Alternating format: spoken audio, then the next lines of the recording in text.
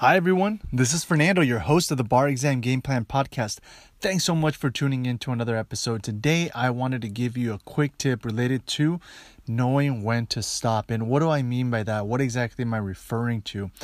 There's going to be times when you are practicing, when you are engaging in a certain type of study, mode, when you are studying a lot even, and there's got to be points where you have to know when to stop. I 100% trust your ability to look at a calendar and figure out your schedule and set like your study periods, right?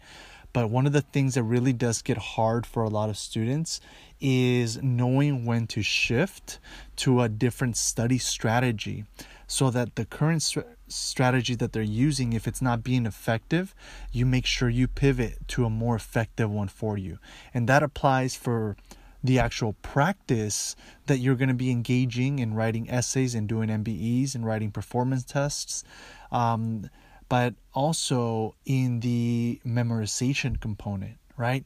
Sometimes if a certain way of memorizing something is not effective for you, it's important for you to pivot, and you have to know when to stop doing that particular activity because you cannot waste any time. And this is really a time management issue, right, of knowing when to stop, because you cannot keep moving forward with a certain study strategy that is not the best and wisest and most effective use of your time, right? And you have to honor that and manage. Sometimes a lot of people will stick to a particular strategy even though it's not effective just because they know how that strategy works, right? And they might feel fear around transferring to a different strategy. And so I talk a lot about managing fear, and stress and any emotional challenges that come up, right?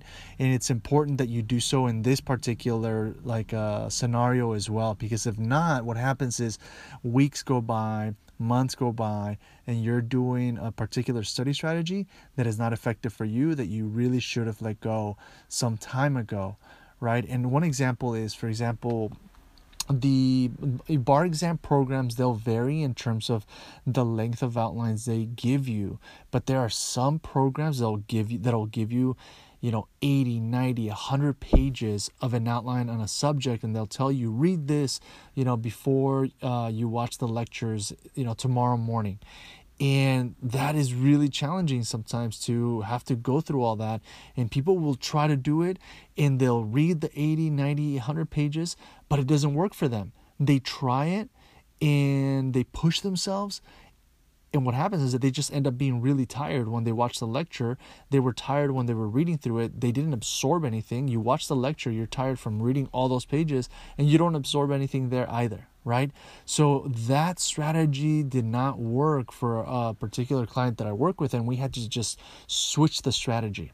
We had to just shift and say, okay, that way is counterproductive, not just because it's exhausting you and making you feel fatigued, but because it's not helping you absorb any of the information, right? And so we just shifted to something that was more effective for that particular person, right? And what works for somebody, may work for somebody else or it may not. So it's a little bit of a trial and error that you have to engage in.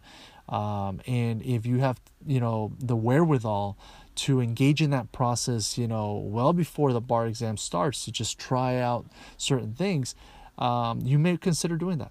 Okay. All right. Well, wishing you continued success, and remember, it's a skill that you'll definitely need to learn how to develop, knowing when to stop. All right. Take care and catch you at the next episode. Bye.